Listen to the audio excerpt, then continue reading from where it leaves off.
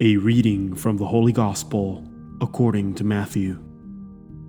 Jesus said to his apostles, "Behold, I'm sending you like sheep in the midst of wolves, so be shrewd as serpents and simple as doves. But beware of men, for they will hand you over to courts and scourge you in their synagogues, and you will be led before governors and kings for my sake, as a witness before them and the pagans. When they hand you over, do not worry about how you are to speak or what you are to say.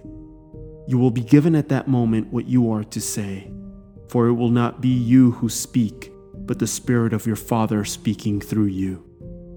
Brother will hand over brother to death, and the father his child. Children will rise up against parents and have them put to death.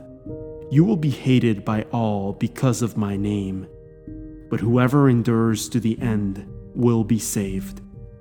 When they persecute you in one town, flee to another. Amen, I say to you, you will not finish the towns of Israel before the Son of Man comes." The Word of the Lord.